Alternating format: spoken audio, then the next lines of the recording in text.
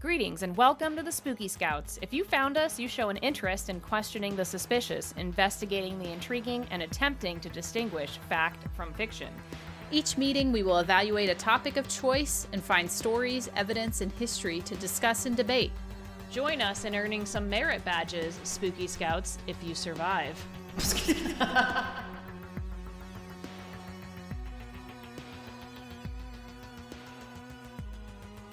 Welcome, everyone. I hope you're all doing well on this rainy afternoon. Feathers is up here today because I have one of my rescues in the coop, in the pigeon coop. I don't know if listeners, you know that I rescue pigeons, and Kayla also has a rescue pigeon. I have many. Kayla has two. Mm-hmm. And Feathers, First Officer Feathers, my pigeon man... Feathers! The little man. The little man is up here today because he saw me holding another pigeon. And this pigeon has a bent, broken wing. But she's healthy enough to go out into the coop. I've had her in quarantine for 2 weeks. And so I put her out there and she's happy. But if Feathers is out there because he saw me holding her, he attacks her constantly. Yeah, because that's illegal. Yes. Oh, an anonymous gifter gave Sprinkles the Dragon Cat a sub. Yay! All right. And thank you, Jolliver, for subscribing. But anyway, and Nada Weasley, and Flumpton, and Mike Alhuman. Yes, I still have all of my rescue pigeons. They are outside, and my 3 chickens. And sometimes I get new ones from friends who just find pigeons on the street, and that's what this little baby pidge. Very sweet, but Feathers gets extremely jealous and attacks any other pigeon that I am near. Yes. Not Feathers! That's illegal. It's illegal! So he might come and grace us with his presence. Well, here he comes, just on me! There he is, the Mr. Man! Oh, he is just the best boy. He is just the best boy. He's so handsome. He's so handsome. So Feathers, special guest Feathers on the Spooky Scouts episode of Madame Blavatsky. Madame Blavatsky. Madame Blavatsky. Feathers is like, I know, I'm here. I'm so popular. I am present for this. Hopefully he'll behave, because usually, like I said, he just sits next to me and just, chills, but we'll see. Yeah. But yeah, anything new with you, Kayla? Anything new? Anything exciting? See any ghosts, UFOs? No, I haven't seen anything. I did drive by a cowboy church yesterday, and I wanted to talk to you about that. Brief interlude. Yeah, please. Everyone. I also have our weekly Q update, which is, yeah. Okay, this is, adjacent to it, because when you go to the cowboy church's website, it's guns, God, glory, cowboys, and you're just okay. The website's terrible. It's cowboychurchofvirginia.org. But apparently Cowboy Church is just is a non-denominational somehow church themed around cowboys. I'm not kidding. This is what it is. I drove by it and it had cowboy branding and what? They don't accept donations, but stuff somehow happens and they only use cowboy terms in church. What? So the cowman is the senior pastor. What? There's flank riders, nighthawks, range boss, tallyman, Wait, the cowman is the pastor? Yeah, he's the pastor. Wranglers or child caregivers corral is where the child care is occurring. Tenderfoots or teenagers. Oh my god. They have a glossary of terms, so when you attend Cowboy Church, you'll know what they're talking about at Cowboy Church. So apparently Cowboy Church meets in my town one day a week, so maybe I'll go to Cowboy Church, but also I don't want to. It seems very... Are you sure this isn't just a cult? I don't know. It's Cowboy Church. And it's just when you go to the history of Cowboy Church, they're just this man founded Cowboy Church. That's a cult. And I was okay. In 1972... Amazingly, No, that's just LARPing. That's just cowboy LARPing. In 1972, Glenn Smith, a professional rodeo clown, was called of God. He sold everything and entered full-time ministry along with his wife. God had called Glenn to bring the gospel to the rodeo and bull riding circuits. It was a rodeo clown. A rodeo clown started Cowboy Church? Yes. Oh my god. So, Cowboy Church, I guess, yeah, Cowboy Church exists, and that was what I wanted to bring to the table today. There's King Kaiser Roll said that there's a cowboy church near them called the Cowpunchers Church. Yeah, it says it is believed today that there are some 5,000 cowboy churches nationwide. So just FYI, there's probably a cowboy church near you. I lived in a very different part of part of the country for my life, where there are no. I don't think there. Maybe there's a cowboy church. You know what? There might be where I grew up. Like that would make sense, actually. Yeah, like I found it. Like, but it's LARPing. That's LARPing. Yeah, I'm sorry. Yeah, we were driving through very rural Southwest Virginia. And we pulled off in a town to get some potato tacos at Taco Bell. And we got lost. And we drove by a cowboy church. And it had a nice sign. And then it also had a trailer out front that was spray painted and said Cowboy Church. No. So. What? Enjoy that fact. Feel free to look up your local cowboy church. And make sure to look up the terms beforehand so you fit in and understand what they're talking about when you put your children in the corral. Cowpokes. Your cowpokes. God. Oh my God. I mean, it's not a bad idea to, like, make money. I'm sure there's lots of people that want to LARP as cowboys, right? I mean, I do. But not in a church.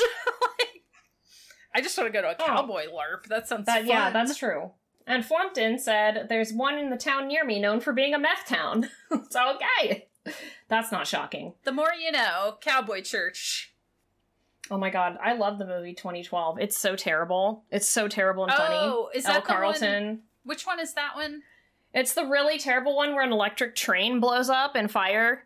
And, like, the volcano goes off, and, like, they're escaping. They escape, and, like, the waves rise. Oh, it's the flood thing? It was, like, all the water? I mean, no, it's, like, everything. Does it have the Gyllenhaal in it? Does it? I don't even remember which actor is in it. It's John Cusack and Woody Harrelson. If you haven't seen it, it's incredible. I feel like I saw it, but maybe not. It's wow. It is terrible. Huh. It is terrible. But hilariously terrible. Like, wow. Of course, all the rich people, like, escape in boats, so whatever. Oh, well, you know. Yeah. Cowboys are cryptids. Bees. They are cryptids. Yeah, I can't believe that I discovered such a treasure at random. At random, yeah. So, you're welcome, everyone. Maybe attend your local cowboy church, or don't. I'm not going to. Or don't. It literally meets in the town that I live in, like, on Friday nights, and I'm like, I'm Friday nights isn't even church time. Well, it's anytime is church time in cowboy church. If you're a cowboy, yeehaw! Yeehaw. So, I don't know, maybe. If I was gonna say, sorry, I was gonna say, I was like, yeah, Jesus meets, and I was like, that's not Jesus, that's Kanye. That's Kanye. I was like, Jesus, nope, Jesus, nope, that's already Kanye. Taken. Kanye's that's got that Kanye. Covered. That's Kanye. Well, that's great. Thank you for doing some in-person research. Yes, it's interesting time. If anybody attends Cowboy Church, please let us know. Yeah. Or don't go, because it seems like maybe a cult, but maybe not. I don't know. Yeah. Speaking of cults. Yeah, speaking of cults. I wish the government would just ban itself. Wrap your head around that, fellas. The Q update, our newest update, is that, so people are still taking ivermectin, obviously. We've heard that. They're still taking ivermectin. That's exciting. Okay. But since so many people, actually there was one report where some guy's liver failed because he took too much ivermectin. I'm surprised nothing else happened. Yeah. So that's exciting. But the newest update is that I've been reading a subreddit that's really terrible. It's terrible. I'm prefacing this with it's terrible. It's terrible, but Schadenfreude, okay? It's terrible. All right? Schadenfreude. It's called the Herman Cain Award. So Herman Cain was the Republican delegate who got COVID at a Trump rally and died. Okay. So pretty much to win the Herman Cain Award, you have to be posting memes about how the virus isn't real on Facebook, about how no one should be getting the vaccine, about all this stuff, and then you die. So it's literally like over and over again. It's like people who have posted on Facebook that they're not getting vaccinated, that it's like microchips, that Bill Gates, it's like QAnon stuff. And then like the last one is like a GoFundMe because they died. I think Jack told me about this subreddit because he was looking at it where it's just like people being like, don't get vaccinated. And then like a week later, it's like, they're dead. Here's their obituary. Yeah. It's, oh my God, it's ridiculous. Not good. It's bad. It's bad. Okay. So it's very morbid, but if you are morbidly interested in those sorts of things, then, and seeing the schadenfreude of the fact of what misinformation and conspiracy theories and things that are unhealthy for human beings do, then there you go. It's a ride. It is very, like, it's mostly sad. It's mostly sad. So. Yeah, that does sound mostly sad, but also, very interesting. Yeah, very interesting. Yeah, it's the Darwin Award for COVID, more or less. I mean, oh yeah, and then everything is like, pray for them. Like, please pray. Thoughts and prayers. Yeah, it's all thoughts and prayers. Peace and love. Again, it's very sad. Like, I could only read like 4 of them. Yeah. And there's a lot. There's a lot. Yeah. There's a lot. Like, and most of them are posting these like just really like mean memes about like COVID and the vaccine. Like, it's not real. And then they die. And I'm like, well, yeah. So, yeah. So anyway, that's our update. I guess now it's just the Q Darwin Award update. Who's winning? I don't know. Sad. But like, I also think like, I don't know. It's such a hard thing. It's just like, I don't think people should be forced to do anything, but I don't think they should have to be forced. Like, people should be smart enough to know that this is something that is not a microchip. Like, it's like, you should just get your vaccine so that you are okay. But it's, but they're just like, my freedoms. And I'm like, oh my God. Yeah. Okay. My official stance is like, please get your vaccine. I know. I'm getting my booster probably next week, which that's good. I've heard is rough. So thoughts and prayers. Oh no, really? Yeah, I don't know if anybody in the chat has gotten theirs yet, but I'm supposed to get it earlier because I'm immunocompromised. And he told me that his 3rd one was a rough ride. And he told me to take it on a Friday and prepare to die. And I was like, no, cool. And by that, I mean, you pretty much, you just get sick. But yeah. But you don't die. Yeah, you don't die. You just get sick, and it's not fun. But neither is getting COVID, so no.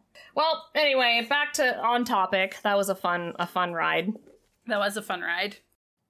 Yeah, we're talking about Madame Blavatsky, though the author was mean to her too. Oh my gosh. Okay, everyone. Like, I know I saw this mentioned a bunch of times. I'm very glad that this man was in Blondie, but he called her fat like 20 times in this book, and it made me mad. Like, yeah. No, I mean, it was for sure shamey. For sure. Like, he just kept, like, I'm like, I get it. She's a husky woman. Like, that's fine, but do you need to bring it up? No. Constantly. I mean, when was this written? I don't know. Okay. People in the chat are agreeing. I was wondering if you all had the same experience I had, where I was like, it was very jarring. Like, he would just constantly be like, someone hoisted her up, which would have been easy at the time because she was thin, and this was before she got really thick and fat. Oh, and I was like, stop. And what sucks is, like, I feel like a lot of the books we read is full of a lot of that, because a lot of them are older. Mm-hmm. And a lot of them are written by men, not to shame men, but a lot of men back in the day, like 40 years ago, definitely were okay with saying things like that, which were not okay. Yeah, and I'm just like, okay, I thought this guy would be a little more progressive, and I do think the book overall is very interesting, well-researched. The research is really good. Yes, and like very thoughtful. There are lots of good arguments and explanations, but it's really hard for me personally to get past the constant comments on her appearance, because I'm just like, I get that enough in real life. I don't fucking need it in a book. Also, I don't care. Yeah, like it really has nothing to do with anything. I just don't care. I just don't care. Like, I think the only time it was relevant was when he was describing her partner that helped found Theosophy. I can't think of his name. It starts with an O. But, like, he ran into her at a bar or something, Alcott, and he was just, like, she just stood out because she was just, like, a very stocky, like, intimidating-looking woman with, like, piercing blue eyes. And I was like, that makes sense. Like, he would be drawn to her because she just stands out in a crowd. Yes. But, like, every other time I was like, please shut up, sir. Stop commenting on this woman's appearance for no reason. Yeah, it's dated. Which I feel like a lot of the books we reviewed are either dated or from people that maybe live in a Bigfoot cave. And that doesn't count. Yeah, it's been an interesting assortment of books.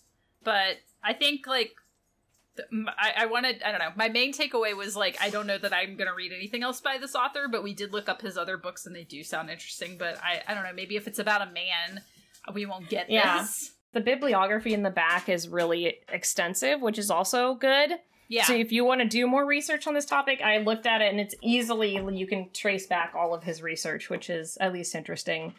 And we did talk about, before we started the podcast, that he actually brings up UFOs and Men in Black at some point. Yeah, I didn't catch that in the book. I had to skim parts of it, so I'm interested to hear that part if you have it tabbed. Yeah, I have it right now. It's about her masters, her, like, mysterious masters, which may or may not have existed. Mm-hmm. And this is someone that she knew, Alcott. And it says this wasn't Alcott's first visit from a master. Sometime earlier, he had a visit from two individuals that, from the description of it in a letter to friends, makes it seem that in some ways the masters were rather like the Marx Brothers, or at least the mysterious Men in Black that haunt many UFO accounts. They too are strange visitors from unknown parts who act in a dreamlike, surreal way.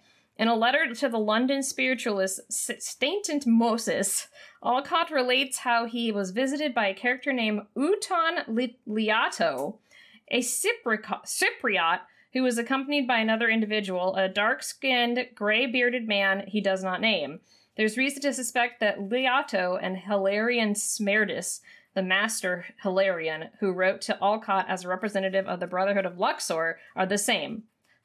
Bidding Alcott remain silent, Liato materialized a bouquet of flowers, and Alcott watched as it floated to the floor. He then made it rain in Alcott's room, soaking the colonel, his books, his cigar, and his carpet, yet leaving himself and his companion absolutely dry. The other visitor now showed Alcott a crystal in which he saw fantastic visions. During an earlier visit by Liato, recounted in his old diary leaves, Alcott related how the Cypriot made the walls of his room disappear, and how he then gazed on vast landscapes peopled by strange elemental forms. Ooh. So a lot of the stuff in here is like you said, it's like there are some things of physical manifestations, like creating a bouquet of flowers, like creating it, making it rain, like those are the things I think we talked about. Those are like the most interesting things that it talks about and tulpas, of course. Mm-hmm. Like tulpas are also really interesting. Also, side note, I might be crazy loud now. I realized it was using the wrong microphone. Oh, no! On Zoom. So, is that better, everyone? Is it too loud? I don't know. I think you sound okay. Okay, good. Cool. I love it when Zoom just changes your microphone to the other one for no reason without asking you. It changed it to this snowball that I'm not using that's just literally, like, the ball that's sitting over here. So that might have been why I sounded so terrible. That's so weird.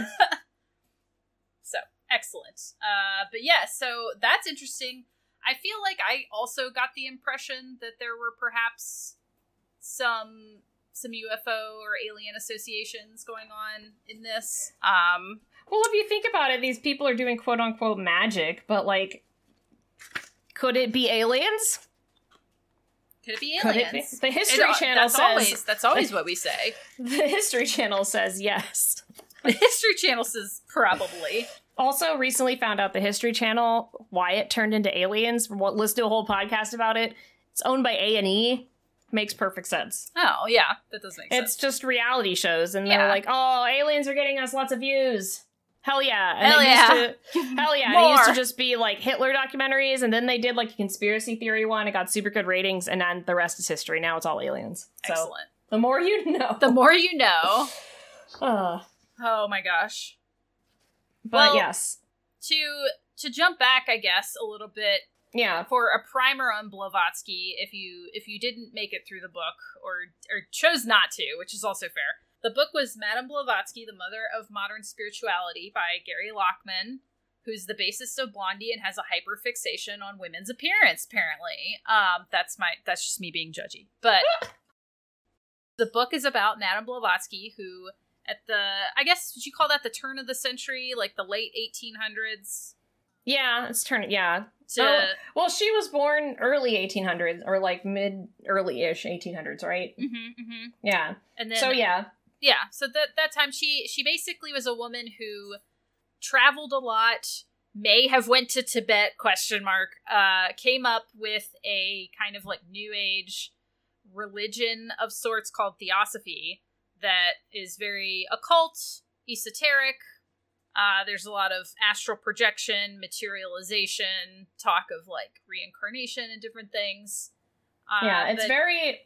It's pretty much Doctor Strange. Yes, it sounds like Doctor Strange. Yeah, it is the story of Doctor Strange. Like, I wouldn't be surprised if inspiration from Doctor Strange came from this woman.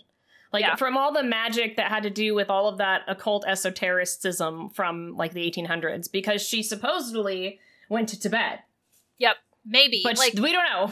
But that's where she got her powers, was Tibet. Apparently, that's what she said. Yeah, it's there's a lot of debate throughout this book and with a lot of people where there are aspects of her life that people don't believe. And it's not necessarily the unbelievable parts, because some of the things that I would say are more unbelievable have like eyewitness accounts, and then he goes over them in the book. But the main thing are she claims she went to Tibet for a total of like 7 years, maybe throughout her life, but there's really no proof of that. Like in the timeline of her life, they think that maybe she lied about that to cover up going to like be a charlatan or something. I don't know. They were like, do unsavory things, maybe. I don't know. But there's a lot of talk of that. And then basically the decline of Theosophy was that they hired a woman to be involved in the business workings of it, and then she ended up like suing them, and I don't know, or like wanting to out them. It was like a whole ordeal there at the end. It collapsed in the way most cults do, I guess. Yeah.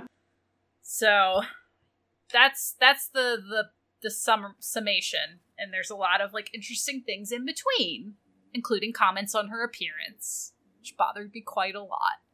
Yeah. Yeah, yes. She made a lot of societies, spiritual societies, said she had a bunch of masters who would show up, which I don't think people met.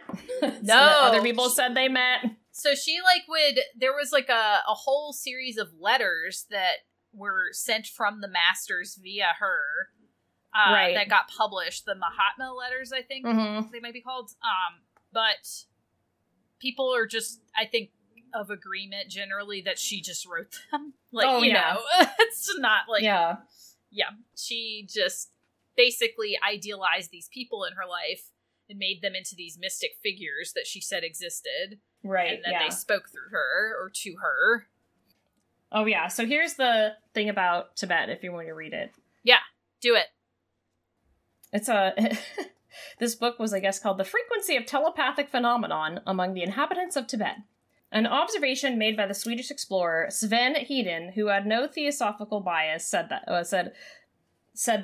apparently he saw evidence of psychometry, or the ability to mentally read the history of an object, and the power of a Tibetan hermit to take possession of his consciousness.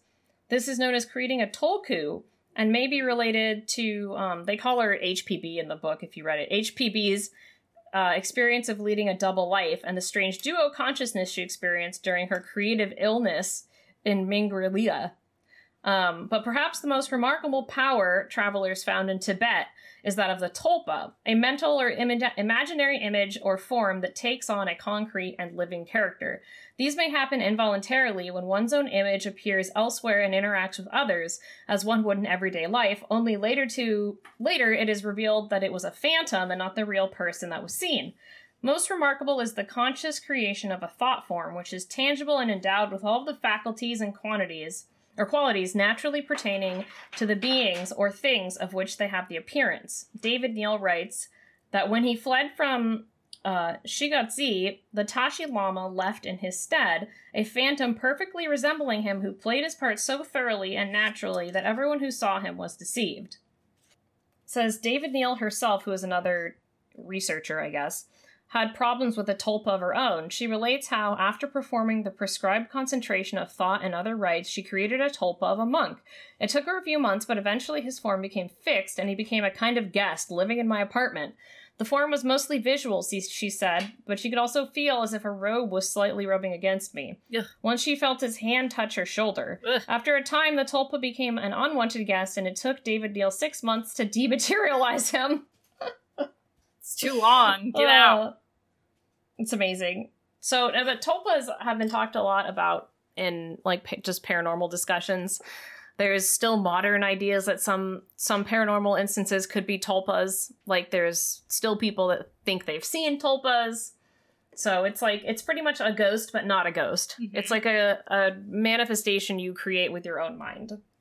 Yeah, speaking of tulpas, I was telling Holly beforehand, I ended up watching a movie last night that actually has to do with this, which Spooky. I didn't expect it. Spooky.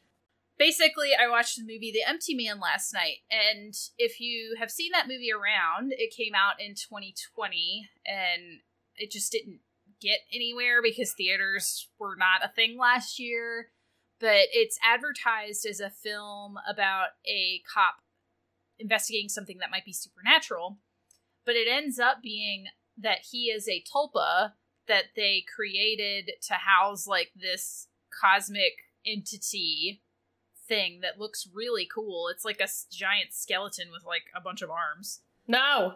What? Yeah, it's really neat visuals in that movie. If you Google it, the first thing that comes up is the skeleton, the empty man. So if you Google it, the first thing that comes up is a skeleton because he's shown within the first 10 minutes or so because they're in Tibet. And oh, spooky! Yeah, so they go to the entrance is they're in Tibet and they find Ew, I hate it. Yeah, it's cool.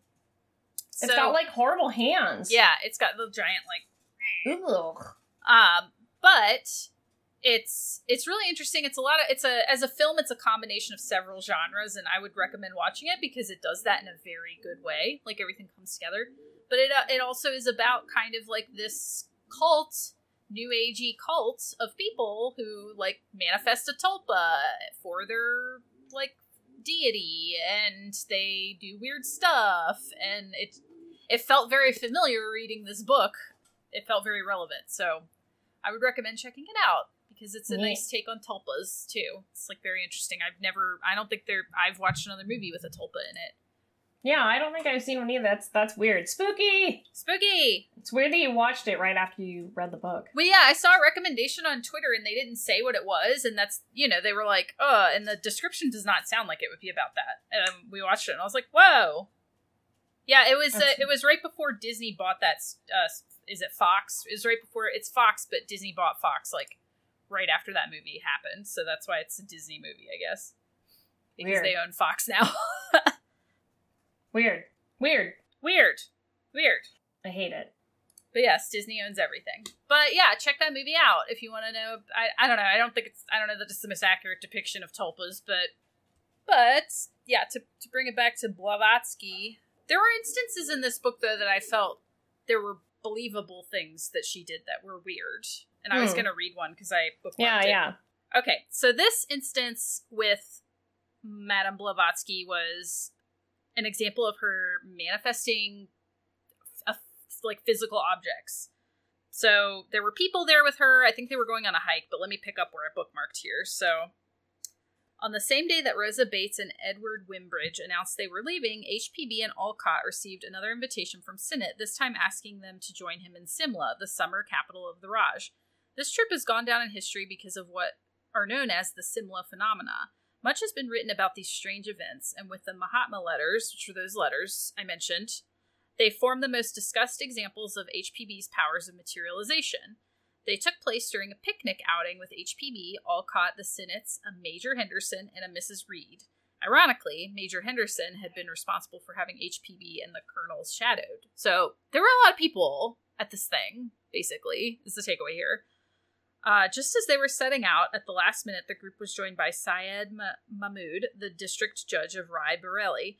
When the group decided to stop for tea, the Senate's servants were embarrassed.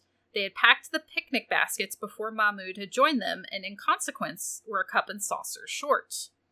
Someone joked that they would have to take turns. Someone else suggested that 2 people share 1 cup. Someone then asked if Madame Blavatsky could not make a cup and saucer appear. After much encouragement, she agreed, and after some time inspecting the ground, she called to Major Henderson and, pointing to a spot, told him to dig. The ground was hard and full of roots from a nearby cedar tree. After some work, he had cut through about 6 inches, and there, embedded in roots and soil, was a cup, matching the ones packed by the servants. HPB told the major to dig deeper. He did, and soon discovered the matching saucer, also embedded in the soil and wrapped in roots. And the major was stunned, and when he asked Blavatsky to explain how she had managed it, she told him she couldn't speak of it unless he was a theosophist. And he agreed to join the next day. So basically, she used this as an excuse to sign them up for it, but they go on to say that the most startling part of all of this is that the full set of the china existed. So this was not a part of the set in the first place. So this was not a missing cup and saucer she could have pulled from a set and buried. It just didn't exist. The full set was back home. So she would have had to have found another set, known that they were going to go on this trip. She had to know that they were going to stop at that spot, because there were a couple spots they could have stopped at. She had to know that this guy was going to show up and they were going to need it in the first place. And she had to dig this giant hole and bury these things. So it's just all of that just doesn't make sense. Like, she wouldn't have been able to do it. And there were a lot of people there to experience this. So I do think that there are crumbs of, like, there are details throughout this book that make me believe that there's definitely something, like, she's tapped into something, and she's capable of some things that I think normal people are not, but I think that also she girl bossed too close to the sun and, like, made a cult. Yeah. Hold on. Next time, I was reading this book in my chair downstairs, so I dog tagged everything instead of highlighting it, and I should have highlighted it, and so now it's just a fun scavenger hunt. Yeah, that's I just dog tagged 100 pages. Whoopsie doodle. I did that too because I didn't want to write in the sun. It's a nice little book. Yeah. I didn't mind writing in the Bigfoot one. Oh, here we go. That's because, yes, I agree. That's like you said, the only one you thought that it was, like, interesting. Like, maybe she did it. Oh, but I don't know. I mean, I found this one at the back that's just like, well, questions about whether or not she was ever in Tibet, ever met real masters, ever learned Senzar, and dozens of others will no doubt trouble all who take her seriously. In the end, what is important now are the writings she left behind and what we can understand about her life. My own belief is that she was one of the most creative synthesizers in modern thought, and that she pulled together an enormous wealth of ideas, observations, and speculations about ourselves and the cosmos from a dizzying range of sources, and out of this produced at least 2 undeniable classics. If she did only this, it would be enough for us to owe her a debt of gratitude. But being one of the most adventurous, fearless, and indomitable women of the 19th century, in the bargain, makes what we owe her almost an embarrassment. So, I mean, I find that interesting. It's like that she, that in a time where, again, like, women didn't have that kind of autonomy usually, and weren't seen as mystics or academics or anything like that she was a popular figure at the time. I thought, like, and the fact that we hadn't heard of her until we saw this book. Like, yeah, he talks about that at the beginning. He's like, I bet you've never heard of this woman. Like, if I said her name, you had no idea, but, like, her influence is so profound. It's wild. Yeah, a huge influence in any sort of this, like, occultish spiritualism and theosophy and everything. Floataway Lily said, I mean, the line between cult and not cult is pretty fuzzy. Yeah. It's true. Yeah, there were other instances. In the early on in the book, he talks about her general history. They talk about how she left for a while to study occultism, and when she had returned, she had a lot of strange powers. So right. They talk about that a little bit. They said that things started happening around her. Raps were heard on the walls, windows, and floors, and furniture moved of its own accord. HPB tried to avoid responsibility for these phenomena, but eventually she admitted that she was causing them unintentionally, although she could, if she exerted herself to some degree, control them.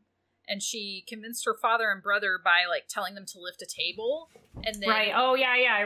Yeah, they lifted it, and then she pressed it down, like, with her mind, so they couldn't lift it. She made, rapping noises spell out things. Ew. Like, spell out words. Sorry, he was trying to steal my mouse again. Oh, he's so precious. There was, like, a piano she made play itself. So these are all things that, like, people experienced and talked about. So it's just, like, some of that I do choose to believe.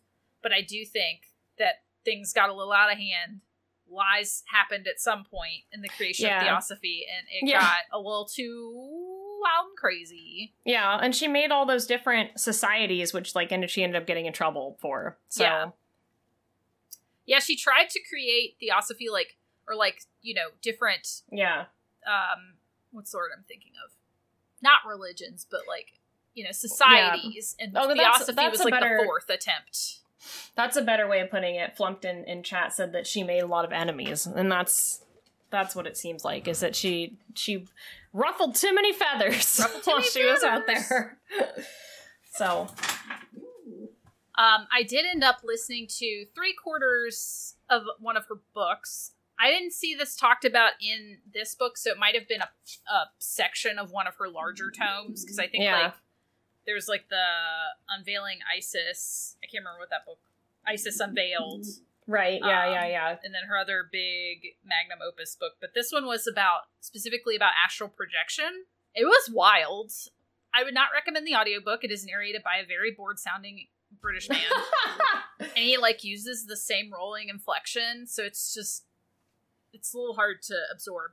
But I'm going to describe a little bit of it to you, and I'm going to, like, see if the chat can guess which pop culture phenomenon this reminds me of. Like, it's very staggeringly apparent to me, and I want to know if anybody else got this vibe from it. Okay. Is this the one we talked about, or you want me to guess too? We may have already talked about it, so let's let the chat guess first. I can't remember. Okay. Basically, I don't know that I didn't get to the part of the book where it goes into the finer points of how to astrally project, and it may not get to that. It was a very short book. I didn't make it through. But she talks about death and, like, the different types of beings that occupy the astral plane. On the astral plane, everything exists the same as it does here. Very Doctor Strange. Consists of, like, energy and elements, and also elements are not necessarily, like, the elements we think of. She actually refers to alchemy quite a bit, and how alchemy was, like, way ahead of its time. And, like, they were actually smarter and had a wider knowledge than we did, because they understood the elements in different forms, and, like, that they occupied different spaces. I don't know. That part was interesting. But basically, the thing that stood out to me was her description of what occupies the astral plane in relation to humans, because there are non-human things that occupy the astral plane. When it comes to humans, there's either living people who go there and, like, know how to astrally project, or are evil wizards. I don't know, she brings that up for some reason. She's like, evil wizards. Yeah, there are sometimes that's cool. Astrally projecting. And I'm like, oh. Yeah. Or there are dead people who go to the astral plane. She does not believe that mediums are good. She thinks mediums are bad, and they disrupt the spirit's ability to travel to the astral plane. So I think that's an interesting concept. But the thing that got me was the description of the fact that when someone dies, they leave behind a shell, like a shell of the former human that appears like the human, but is not the human, and can then be occupied by something else, and then this shell can, like, go around, and people will think it's that person, but it's not that person. And then the spirit is also separate and goes somewhere else. And I was just, like, sitting here, and I was like, this is the plot of what? No, what I want to know. What is the plot of? Everyone's fine. It's literally like Kingdom Hearts. Like, that's Kingdom Hearts. You're stupid! Is it not? Like, where they just, like, that's how they make a Heartless. And then there's, like, the nobodies. You could say I am the biggest nobody of them all. Well, this podcast is over. Yeah, it's Kingdom Hearts. Like, I think Madame Blavatsky wrote the plot of Kingdom Hearts. It's like equally as confusing as all of the games put together. It's literally Kingdom Hearts, and like the astral plane is like the light. I don't know. Like, I can't remember the plot of these games. I didn't finish the third one. But it is. Applications will be opening for co-hosts. I'm just later. saying. It literally is. That's what it is. Because it's like, you tell me. You look at me and tell me when I say, if I were to sit here and be I don't know what the plot of Kingdom Hearts is. If I've never played it. Has Jared played it? Ask him after this. Like, I don't think he has because he hates it. Wow, rude, Jared. That's my childhood you hate. I'm sorry. I didn't finish the third one. It was too bad. Yuck. But basically, that, you know, when someone is like, this is like when you consumed thought that people didn't land on the moon. I know. Okay, well, you know what? When people are consumed by darkness, they turn into a heartless, and also, like, I don't know, there's like this other thing that's like their shell of their body that becomes a nobody. And then it can look like the person, but isn't the person. Okay. And I was like, this is astral projection, according to Helena Blavatsky. But also, it's Kingdom Hearts. Mickey, it's Riku. They put bugs in him. After harassing you, Boom Boo said that they hate to say it, but you're not wrong. I know! That's nuts. It's I was like, oh, shit.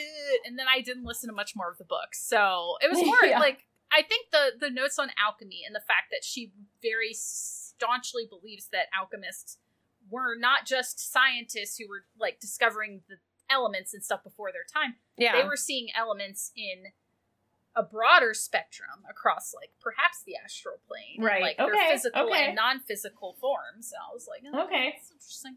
But also she wrote the plot of Kingdom Hearts. I think Square needs to give her the credit that she is due. Yeah. Because, I mean, it sounds like they stole it. Her influence has gone so far as to stolen. Stolen. But yeah, totally stolen. That's how Kingdom Hearts. I don't understand all of it.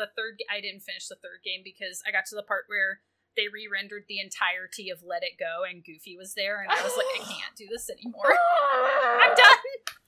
So I don't have it in my soul to experience that game. I think that's fair. It was definitely a time in my childhood that I appreciated. Flumpton says, how do Sora, Donald, and Goofy in that order figure into Theosophy? Discuss. This is a thesis someone could have. I'm just saying, I could write this. I could write this. I know enough now where I'm like, oh yes. Oh. So Mickey would be like a master, okay? Mickey and Yen Sid would be the masters. Am I wrong? Zemnis, whatever that guy's name was. Somebody's got to know what I'm talking about here. No. Anyways, that was my takeaway. So, I'm just gonna quickly, because I personally need it. I'm just gonna read. I'm gonna read the definition of Theosophy, okay?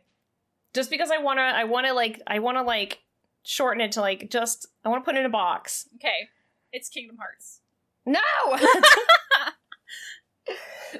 Or maybe it is. Who knows? I don't know. I never played it. So I'll tell you, read it to me. Okay. So Theosophy is a religion established in the United States during the late 19th century. It was founded primarily by the Russian immigrant Helena Blavatsky and draws its teachings predominantly from Blavatsky's writings. Categorized by scholars of religion as both a new religious movement and as part of the occultism stream of Western esotericism, it draws upon both older European philosophies such as Neoplatonism and Asian religions such as Hinduism and Buddhism. Okay. And it says, Theosophy teaches that the purpose of human life is spiritual emancipation and claims that the human soul undergoes reincarnation upon bodily death according to the process of karma. It promotes values of universal brotherhood and social improvement, although it does not stipulate particular ethical codes.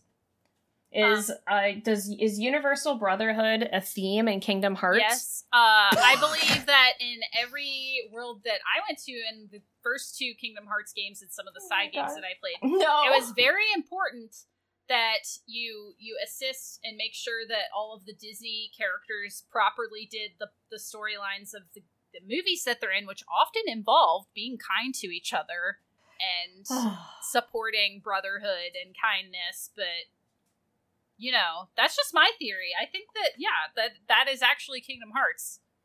Like, also, Goofy and Donald and Sora are brothers in a lot of ways. So... Yuck! Yuck! So now this podcast will just be how we can tie esotericism and paranormal activities to Kingdom Hearts. I have to gain something from playing all those games. Like, I have to gain some sort of knowledge that I can relate to something else, because that was a lot of my life.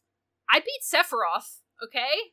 That was the time where I was just replaying Baldur's Gate over and over again, so. Well, I wasn't that cool. I was in the Kingdom Hearts hole. I was in the realm of light or whatever. Yeah, like, so maybe reincarnation is going to the world of light. There's a darkness world too. Did somebody mention the door to darkness? That one chick got trapped in. I never finished the third game. I don't know if she gets out. God. Who knows? No spoilers. Everyone is agreeing. I think that we've discovered where Kingdom Hearts got its story beats, its ideas. It could have been. Like, why it's so freaking convoluted and confusing, it's because of Theosophy. You're welcome, everyone. Madame Blavatsky inspired Kingdom Hearts. The end. Esoteric Kingdom Hearts. I'm gonna write the book. That's like esotericism in Kingdom Hearts. You could. I could. I bet it would sell. I thought you were gonna say suck, and I'm like, yeah. Probably. No, I was like, I bet people would be like, yeah, I want to read this. Yeah, that seems legit. This will make me sound smart at the local bar crawl. I don't know. Kingdom Hearts meetup.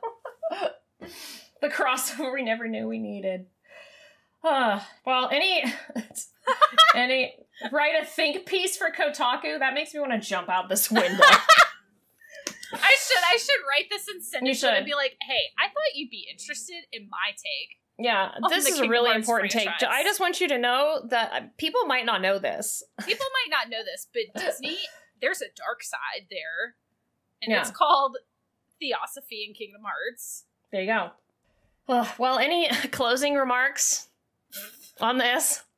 No, that's all I brought to the table. I was like, this is great. So yeah, I don't if you have Scribd, they have that astral projection book as an audiobook for free, and I think there might be another one on there, but again, the narration's a little rough to listen to, but at least get to the part where they literally describe the plot of Kingdom Hearts 1 through 3.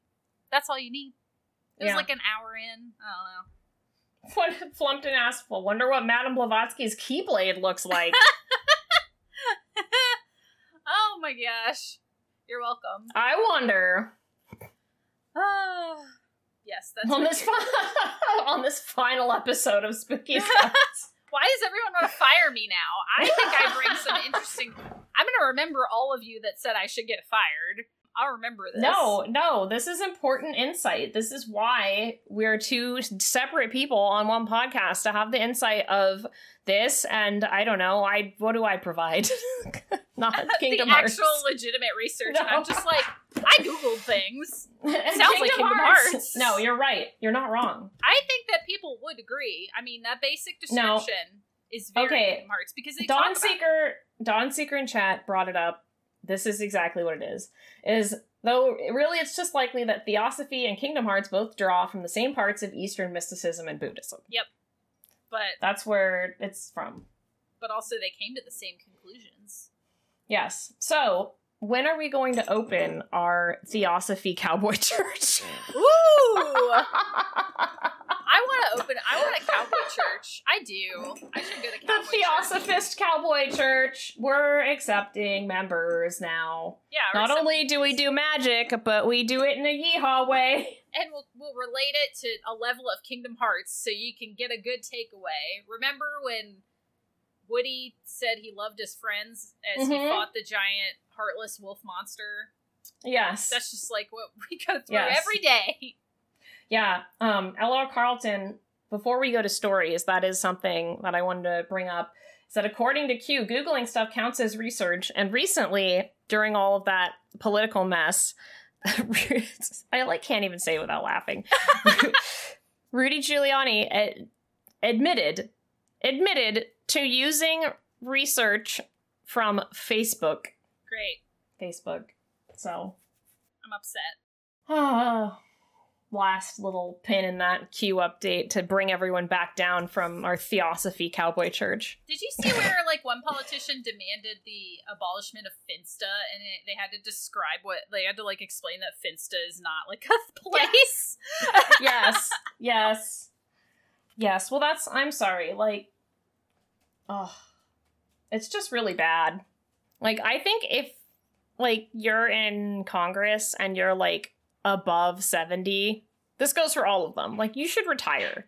Like, 75, like, go to the Bahamas. Like, get out of here. Just take a break. Go to sleep. Yeah. Oh my god. Ella Carson. Woody would be the Messiah because he's a cowboy and part of Disney, which uses Theosophy and Kingdom Hearts. Yeah. And Canary says, Spell works. Can I get a round of Yeehaws, partner? Yeehaws. So yeah, cowboy mages, Kingdom Hearts. I think we figured out our cult. It's great. Yeah. Anyway, if you want to do research on Madame Blavatsky, come full circle. The bibliography does have a really good list on this book. So I have to say, this book was better written and more well researched than I think any of the ones we've read so far. Yes, it was. I just think, like, I'm not a fan of this author's voice. No. So that's why he's not the lead singer of Blondie, I guess. I don't know. No, yes, that's probably why he's the drummer.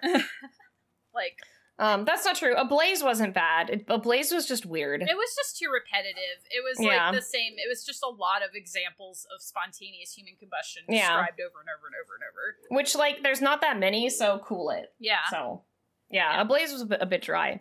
We haven't decided which is the next one that we're doing, I don't think. Oh, are we going to do the moon one? Oh, yeah, that's the one we're going to do.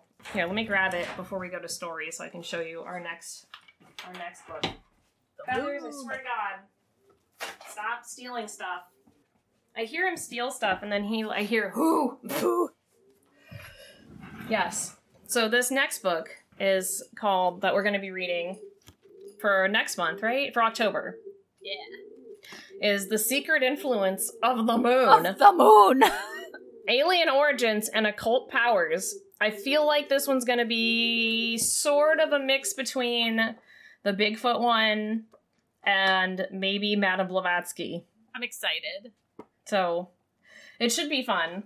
Oh, well, Carlton, did you guys check in on David Wilcock? He's dropping a new seminar with new insiders on YouTube. No, I haven't checked in. Was that one of our authors? I don't remember. It's all blending together. It is really... Not Doc Martin, yes. Yes, this will settle if the moon is a hoax or not. This is once and for all. Once and for all. Is the moon once real? And for all. Yeah. Yeah, you can get these really cheap on secondhand books. None of them are that expensive. No, yeah. I don't think, yeah. So they're worth picking up, and if anything, if you hate it, you can give it to someone else and just, like, let them experience it, which is fun. Yeah. They're interesting topics. Yeah, I think they actually, like, source them from, like, Goodwill and stuff, so they're not, like, none of them are too pricey. But yeah, so Secret Influence of the Moon, Alien Origins and Occult Powers is the next book. This, I don't even know if this book has a bibliography. We'll see. It's gonna be great. Yeah, it kind of does. We'll see. We don't know until we get them, so it's fun. We're having fun. So it'll be fun. Well, it'll be fun. We've talked about how we actually don't know how the moon is made. So, like, that's a fact. We actually do not. We only have theories. We do not have proof on how the moon was made. Maybe it's a secret alien base for monitoring us. It could be, or it could have. I mean, it's almost just as insane if another planet hit Proto-Earth, exploded, and it, like, the lava or whatever the hell reformed to make the moon. Which is, like that's... What? And the moon's, like, perfect. Like, the fact that it's so perfectly allows us to exist. A little suspicious, if you ask me. Suspicious. But yeah, so maybe we'll get some answers or some more questions. Oh, boy. Yeah. Okay, let's do some stories. It's time for Fact or Fiction. We will be reading chilling tales submitted from the community and guessing, are these fact, fiction, or somewhere in between? Use your best Spooky Scout skills to determine the truth. Do you have a scary story to tell? You can submit them to us at spookysaturdaystories@gmail.com to have them read on the show. Just make sure to include if they are fact or fiction and your name. Alright, I have a story pulled up if you're ready. Alright. This one comes from Anonymous. When I was a wee lad, my siblings and I went to the family vacation home in the Pacific Northwest. On our second day, we decided to play a few rounds of hide and seek out in the woods. We'd been in these woods many times before, though we all had our little nooks and crannies we never told each other about. It was the late afternoon and we were on our third round, my brother seeking this time. I chose an old burrow dug into the side of a mound, one of my favorites. After a few minutes of silence, I began hearing rustling sounds around the mound before it quickly faded away. Tiny me just figured it was a deer or something, or maybe my brother was getting desperate. Half an hour later, nothing. I guessed my brother had likely given up by now, so I began moving toward the entrance. Just as I did, I heard the rustling again, this time coming right towards me. I retreated back in, thinking it was my brother. That thought was dashed as I saw two skinny, pale legs outside the burrow. As I tried to be still as possible, now aware that whatever was outside was not my brother, a large oval-shaped object blocked out the sunlight. I got a chill down my spine when I saw that thing, still do whenever I recall it. After the least comfortable 5 minutes of my life, the shape lifted, and I heard the rustling again. As soon as I thought I was clear, I bolted out of the burrow and started making my way back to my summer home. I didn't get too far before I heard snapping twigs coming from where I had been. I hid in some bushes, hoping that they'd be enough to conceal me. As the snapping drew closer, I saw a tall, skinny humanoid form emerge from the trees. As it shambled into view, I could see the creature's pale skin as it stretched over its long skeletal body. Ew! My blood ran cold as I saw the thing's head. It was large and swollen looking, almost perfectly ovular in fact. The same shape as the one that had peeked into my hiding place before. This time I could see its face clearly. The thing had black eyes, either a small or non-existent nose, and a tiny mouth. No! I stood dead still again, waiting and hoping this thing wouldn't find me again. Eventually, the thing lost interest and shambled back into the woods. I took the opportunity to run back to the house where my siblings were relieved to see me. Apparently, my brother had seen the same thing just as he started looking for us. He described it just as I had, tall, skinny, with a swollen, hairless head. My sister said she had heard the sound of something moving through the woods, seemingly going back and forth between her spot and somewhere else. We've never gone into those woods ever since. No! I know, it sounds like an alien to me. An alien. Yeah. Feathers! Ah! You hear him? He's so loud. Hooing. He's so loud. He's just a loud boy. I don't know. I think since they got a good look at it, which is one of my criteria for fiction, if you get a good look at it, it's probably fiction. Whoa! Really? Now it is, yeah. Now it is. Well, you're no fun. They're no fun! But you got it right. It's fiction! You were right. It was scary, though. Isn't that scary? It is scary. I don't like it. Thank you, Anonymous. Was that Boom Boo again? I am not at liberty to say. All right. It was still amazing. Thank you, Anonymous. Anonymous. I sent you the next one, which comes with supplemental materials, but I want us to get through it first. And it comes from Dusty Knobs. Dusty Knobs. I still don't know whether to consider this paranormal, but I have no other explanation. One evening in 2015, while I was sitting at my desk at home, my left arm became irritated. At first, it was just a slight itch. I could scratch it through the sweater I was wearing, but eventually it began to burn. When I took off my sweater to look, my upper arm was beet red and hot to the touch. It was hard to tell at first because of the redness, but part of my arm was covered in small scratch marks, about 20 of them, mostly roughly an inch in length. After looking in the bathroom mirror, I noticed even more marks on my left shoulder and both sides of my neck. Many of the scratches seemed to have a pattern of 3. I have no idea where the scratches came from. I do have a cat, but I'm sure I would have remembered her scratching me like this. I guess I could have scratched myself in my sleep, but the fact that I wouldn't have woken up from it and then noticed the scratches until later that evening seemed unlikely to me. After most of the redness went away, I noticed that the scratches were very fine and consistent, but shallow. This made it even harder to rationalize that my cat made the marks since her claws are dull. She had scratched me before on accident, and the marks she leaves are much more coarse and inconsistent compared to what was on me now. They were never painful beyond the initial itching, burning sensation. The marks went away completely after about a week. I didn't think about it much until 2 years later when another set of unexpected scratches showed up, this time on both my forearms. They were much the same, having an itching, burning sensation, leaving consistent, shallow marks, and going away after a week. Ah! Oh, Gross. and correction, this individual's username has changed, and it's Mike Al Human. So, Mike Al Human. Formerly known as Dusty Knobs. Okay. That's spooky. I don't like that. We were talking about the other day about how ghosts leave scratches on people in haunted areas. Maybe if you lived in like a haunted place, that's totally a ghost thing. For sure. Ugh. Ooh. What do you think? I mean, I think... Oh, everything disappeared for a second. It's back. I think it's fact. The ghosts. I think that sounds like a fact to me. I mean, it sounds pretty straightforward, facty. Factish. Yeah. And I will say that you got it. You're right again. This one's real. No. And there are photos included of the scratches. No. I'm going to send you one of them. Ew. Ghosts. I think it's ghosts. It looks like little gremlin fingers. No. Look at that. Oh my god, that's so weird. What? That's really weird. That's really interesting. Yeah, those do look like... You can't even make that with your finger. Yeah, those are tiny. It does look like little stabby claws. Wait, look at this one, actually. This one's... They look like because I feel like claws. people are going to be like, those are cat scratches, but look at this one. They don't look like cat scratches at all. They really don't. Like, cat scratches are totally different. I hate this one. Oh my god, everyone's... Ah! Oh yeah, yeah! Ah! What? Oh, that's so weird. It's like a lot as a description, it's like a lot of tiny little scratches, like a ton of them, and they're very fine. I've seen those like ghost scratches before. Like I've seen them in pictures, and that's like kind of what they look like. Not that I'm a ghost doctor.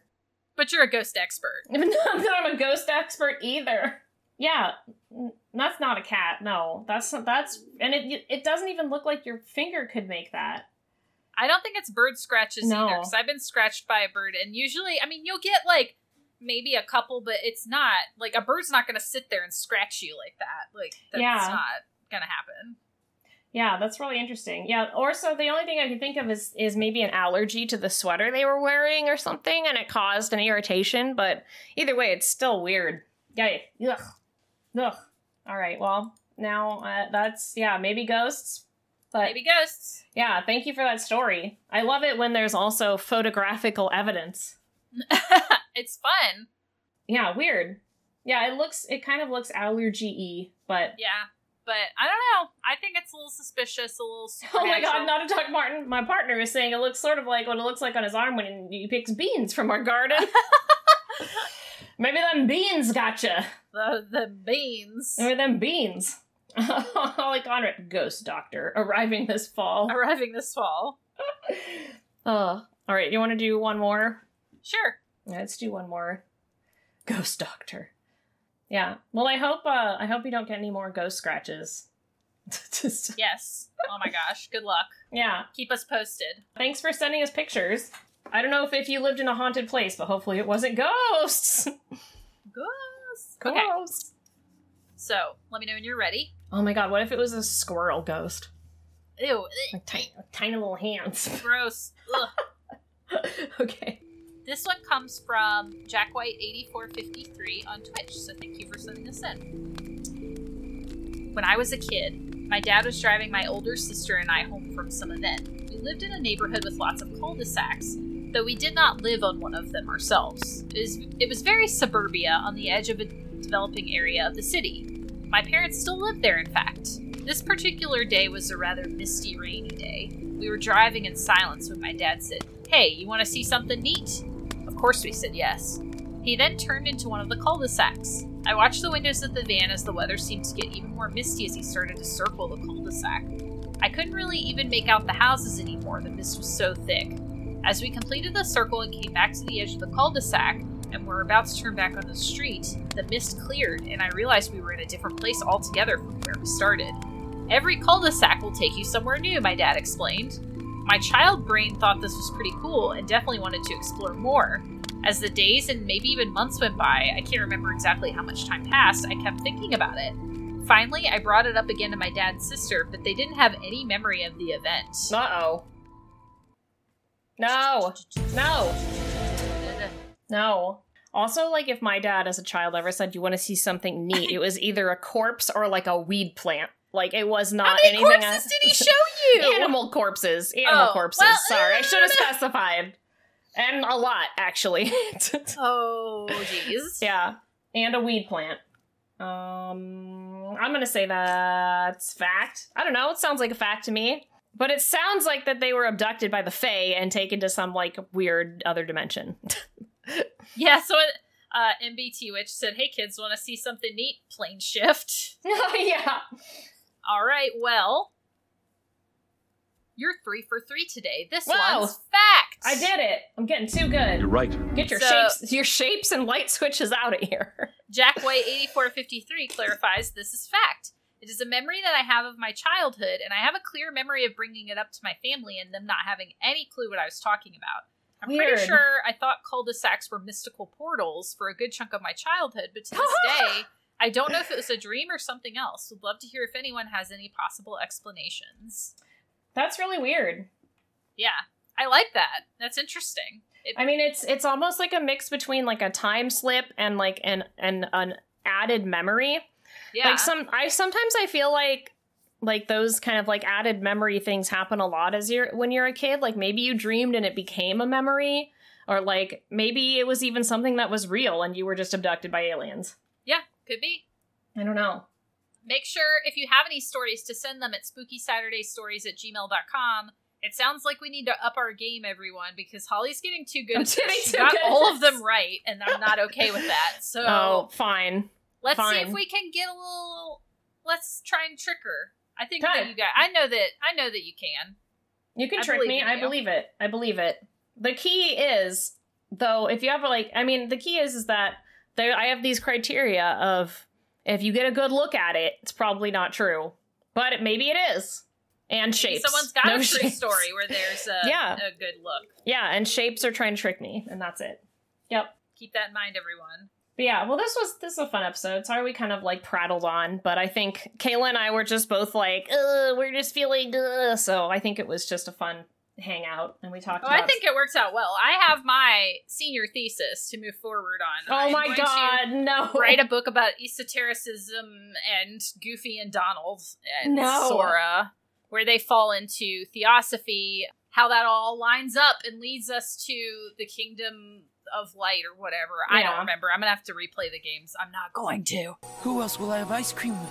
Just stream Kingdom Hearts. You could. I've never, honestly, I've never played Kingdom Hearts, and it would be really funny for me to stream it with like Kayla watching me. Please! Because I would be so upset the whole time. I'd be like, I'm gonna die. I can't. I've never seen any of it. Any of it. I've never seen any of it. I've played the first and second one twice, I think. Each twice. I've played the Game Boy Color one, I've played the DS one, and I've played the PSP one, and I played the mobile phone one. Oh my god. I played a good chunk of the third one, but I'm 32 years old, and it's like, I'm past my prime for my interest in this, but like... I have never even watched cutscenes from it. I literally do not know what it's about There's at all. so many moments that I know you would be like... I'd probably just be like, no, I'm done. The best is when you go through all these Disney worlds and then they throw you into Pirates of the Caribbean world and everyone's realistic looking except for Donald and Goofy, and they're just like... Oh my god. It's too much. You need to, like, I think that would be fun if you're interested. I'm interested. That would be really funny. We should, maybe we could do it for the Patreon or something. Yeah. I think that would be fun. Or the Discord. Yeah. Yeah. Let's do it. Yeah, anyway, no, I haven't. Or so I haven't. I, like, have been completely in a cave for any sort of JRPGs or, like, Disney. And, like, growing up, Disney was weird because my grandpa worked at the studio. So, like, I had this weird relationship where Disney, I was like, that's my grandpa's job. Like, I don't know. Yeah, I just... It's kind of weird. I watched the movies, and then at every movie at the end, it'd be like, there's your grandpa's name. Like, it was just, like, a weird, I don't know. It was just, like, a weird thing, and my mom was, like, super passive-aggressive about it, so, I don't know. Yeah, she was awful. But, like, it was just really weird. So it was, like, a weird relationship with it, so I never, like, really got into the Disney stuff other than when I was really, really little. So I was super into JRPGs, so that's why I played it. Because I was like, more Final Fantasy, but what? And then, you know, because I really love Final Fantasy, so. I never played Final Fantasy either. Yeah, they're fun. They're definitely a commitment is the problem, but, like, they're fun. Yeah, I just was like, I can't take this seriously. Oh, yuck! A yuck? I literally need to send you the fact that they fully re-rendered Let It Go, and the camera will, like, it'll be like Elsa building the ice castle, and then it cuts to Goofy being like, like, Elsa's in trouble! Like, we gotta go! And I was like, please stop. Come on! Oh my god, that's incredible. Incredible. Alright, well, we're back next week, right? We don't have any... Yeah. Oh, yeah. No, Wait. we are. Yeah. Because I have, no, but next week I also have a C-Team show on Saturday, so if you're gonna watch that, I have to eat spicy minis. So yeah, I'm gonna watch that. You're gonna watch me suffer I'm gonna watch lot. you eat the spicy. I'm gonna suffer. It's not gonna be. It's not gonna be cute. It's not gonna be cute. The forbidden gummy. It's gonna be real bad. So yes, if I'm okay, like we'll see how I'm feeling. Yeah, that's fine. So that we should be back though, but we will see you all soon. Thank you for your support and kindness, and I appreciate you all. And we will see you soon. Keep your eyes on the sky, and take care of yourselves, and happy spooky season! Yeah! Alright. Bye, everyone! Bye! Thanks for joining us for another meeting of the Spooky Scouts. I'm Scoutmaster Kayla Klein, and you can find me on social media as @KAYNCLI. And I'm Scoutmaster Holly Conrad, and you can find me on social media as @HollyConrad or @CommanderHolly, and you can find us both at WeGrowingHens.com. We hope you enjoyed learning and speculating with us tonight. If you want to find out more about the Spooky Scouts, you can find links to our social media, Discord, and more at SpookyScouts.com. You can offer the podcast some sustainable support and help us stay unbiased and ad-free by subscribing to patreon.com/SpookyScouts for as little as $5 a month. Spooky Scouts is recorded live weekly on twitch.tv/WeCrowingHens. See you next time, Scouts, and remember, keep your eye on the sky and dare to know.